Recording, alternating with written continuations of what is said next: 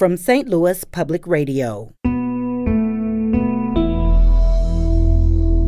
This is St. Louis on the Air. So those people were spending hours, finding people on the streets, shuttling them to shelters. And one thing that those volunteers told me was that this was emotionally exhausting work for them. The Continuum of Care, which you mentioned, is this kind of big umbrella organization in St. Louis of, almost 100 organizations who all advise the city on issues related to homelessness. They are starting to move towards becoming their own independent nonprofit.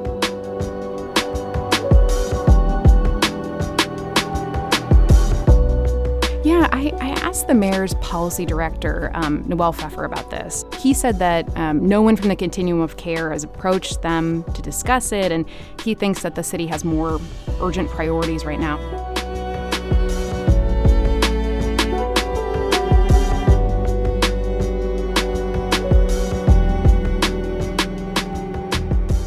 I'm Sarah Fenske. St. Louis Public Radio's Shayla Farzan and APM Report's investigative reporter Tom Scheck delivered some bad news this morning. 5 homeless people died this winter due to cold exposure in the city of St. Louis. That news comes despite intensive efforts by volunteers and service providers who circled the city as temperatures dipped dangerously low and did what they could to find people without housing and bring them to shelter. Lisa Winter is one of those volunteers. Here's how she described those efforts. We literally are just driving around alleyways, looking around dumpsters. There's nothing glamorous, glorious, pretty about it, because you know that you're making a desperate attempt to not have anybody die outside. But volunteers like Lisa Winter question why this work fell to them, even as the federal government gave the city millions to combat homelessness. Why am I the one doing this? I don't have any special training to do this. I don't even have the right resources to do this. That again is Lisa Winter. Volunteers like her say their efforts were hamstrung by the city's failure to fund a 24-hour walk-in shelter, a shelter of last resort for anyone needing relief from the elements. Now, Shayla Farzan and Tom Scheck report the coalition of service providers handling homeless care in the city want to break away from the city's umbrella. And Shayla Farzan joins us today to explain why and how. Shayla, welcome. Thanks so much for having me. So, Shayla, your story this morning contained quite a scoop that 5 people actually perished in last winter's cold. The mayor's office had previously pushed back on that idea. They said there were, they didn't say that there were any deaths from cold exposure last year. How were you able to confirm that information? Right. So this story really hinged on public records from the city medical examiner.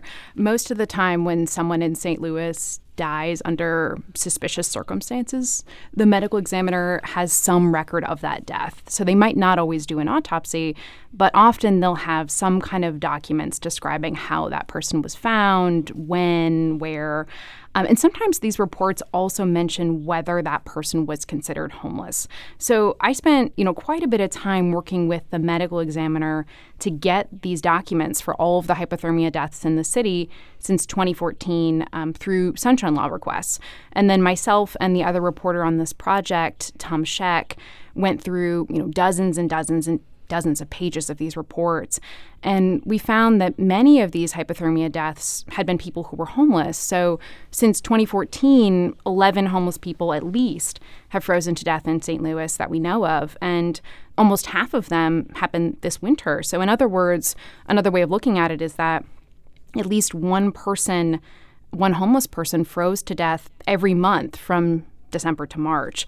So that's, I think we should point out that's the minimum that we know of, because there are probably others that authorities missed, mostly because of the nature of these deaths.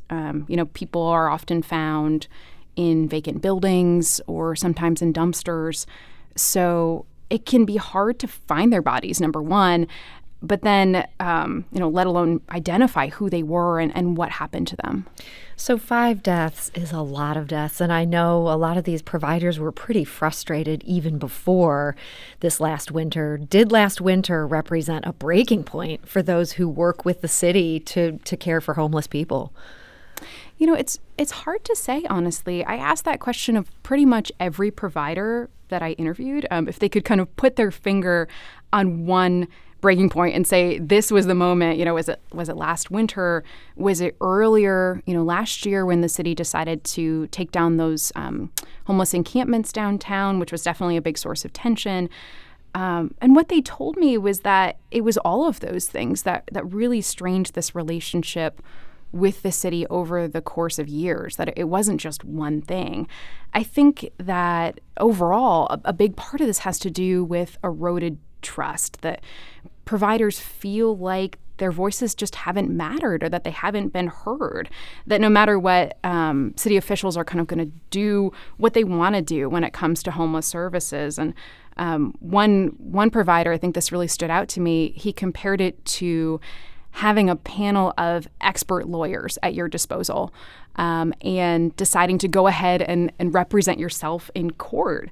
I think that analogy, really speaks volumes to the level of frustration that providers have felt. Yeah, that here they have this alleged resource, but it doesn't feel like a resource to them, that they'd rather go out on their own.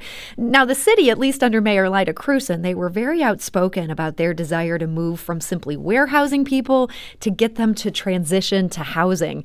Is this a philosophical split? Do providers disagree with that goal on the city's part?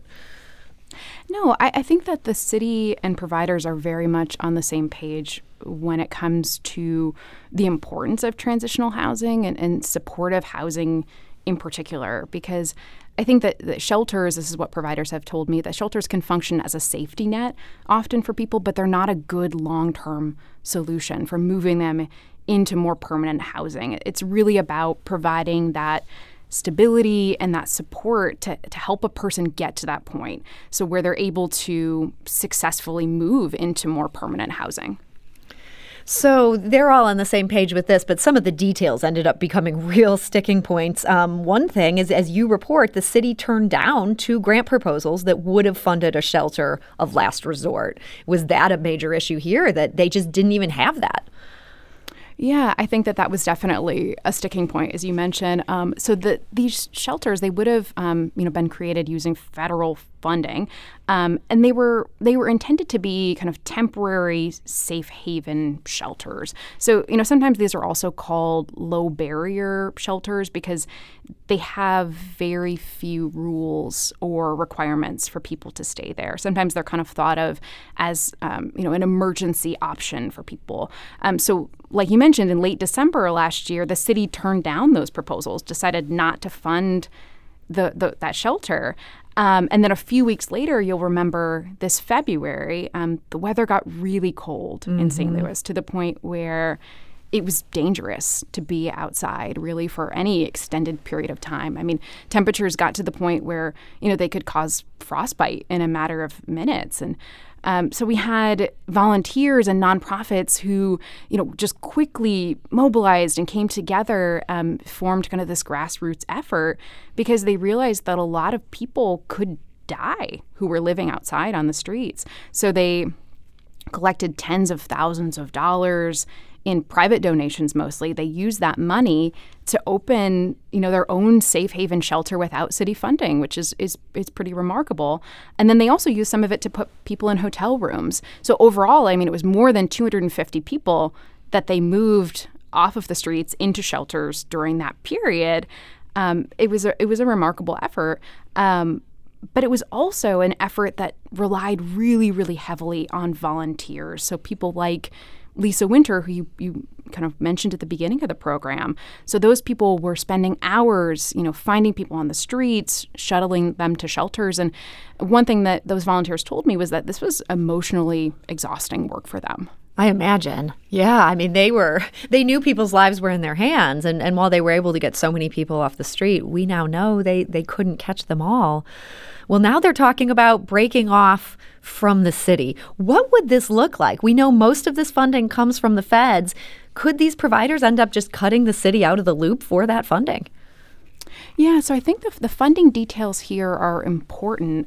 So the city relies almost entirely on federal funds right now to cover the cost of homeless services. St. Louis used to contribute some of their own money, some city money from the general fund towards this, but that hasn't happened in almost 2 decades at this point, since the early 2000s. And so the city's getting maybe about $11 million each year in federal money from HUD. I guess with the exception of this past year, which was just off the charts in terms of kind of pandemic-related funding for homeless services. But, I mean, the big thing to point out here is that the city controls that money, which means that they're the ones who are ultimately deciding who gets the money, how much they get, and that sets the priorities for homeless services in St. Louis for sure. But it doesn't actually have to be that way. It's possible, like you mentioned, that we could see a change in St. Louis in terms of who controls the money. I think that's a big if. I don't know if we know that's going to happen, but just kind of briefly kind of thinking about how that could happen, the Continuum of Care, which you mentioned, is this kind of big umbrella organization in St. Louis of, almost 100 organizations who all advise the city on issues related to homelessness. They are starting to move towards becoming their own independent nonprofit. And that's not unusual. I mean, almost more than a quarter, actually, of Continuum of Cares and other cities nationwide have made this move. But it's meaningful and important because if they do become a nonprofit and kind of build up that organization and are able to show that they're successful in getting funding, then they could make a case to HUD, to the federal government, that they should be in control of that federal funding. But I think it's important to point out that we don't know if that's going to happen, and it could be years down the road before that even happens. So we have a different mayor now than we have when all these terrible things took place last winter. Tishaura Jones was sworn in months after the cold snap ended. How does her administration feel about these guys coming together and possibly forming a rival organization here? Yeah, I asked the mayor's policy director, Noel Pfeffer, about this, if the Jones administration would support that kind of move. And he said that no one from the Continuum of Care has approached them to discuss it, and he thinks that the city has more urgent priorities right now. So it's kind of an open question, honestly, how the city would respond if the Continuum of Care did try to take control of that federal money. I think right now the Jones administration has said that they're much more focused on trying to fix this relationship between homeless service organizations and the city. That they recognize that there have been some toxic relationships, their term, not mine, and that they need to spend some time mending them. I think that also they're committed to pushing more money towards this issue. So in April, Mayor Jones backed a plan that would shift a couple $1 million from the city's police department over to social services. Some of that money would go to homeless services. And then the city also released a plan for allocating that big kind of first batch of federal funding from the American Rescue Plan. And that proposal, they have set aside more than $13 million for homeless services in St. Louis. And that would include a city-sanctioned encampment and a safe haven shelter. So I think that they definitely have acknowledged, yes, there have been problematic relationships in the past, and we need to allocate more funding towards this issue. Well, it's going to be very interesting to see how this all plays out. And your report today is just such it gets us right to this point that we're at right now. It's very essential for understanding where we're at. We want to encourage people to check this out at stlpr.org. And St. Louis Public Radio reporter Shayla Farzan, thank you for joining us today. Thanks for having me. And that story was co-written with Tom Sheck. St. Louis on the Air is a production of St. Louis Public Radio. Understanding starts here.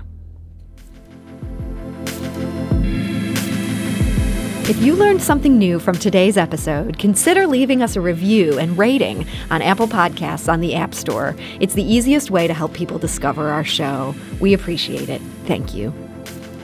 St. Louis Public Radio is a member-supported service of the University of Missouri, St. Louis.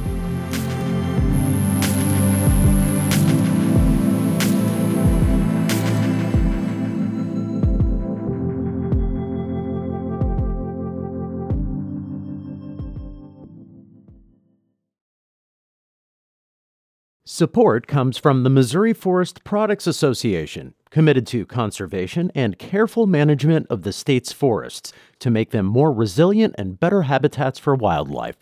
ChooseWood.com.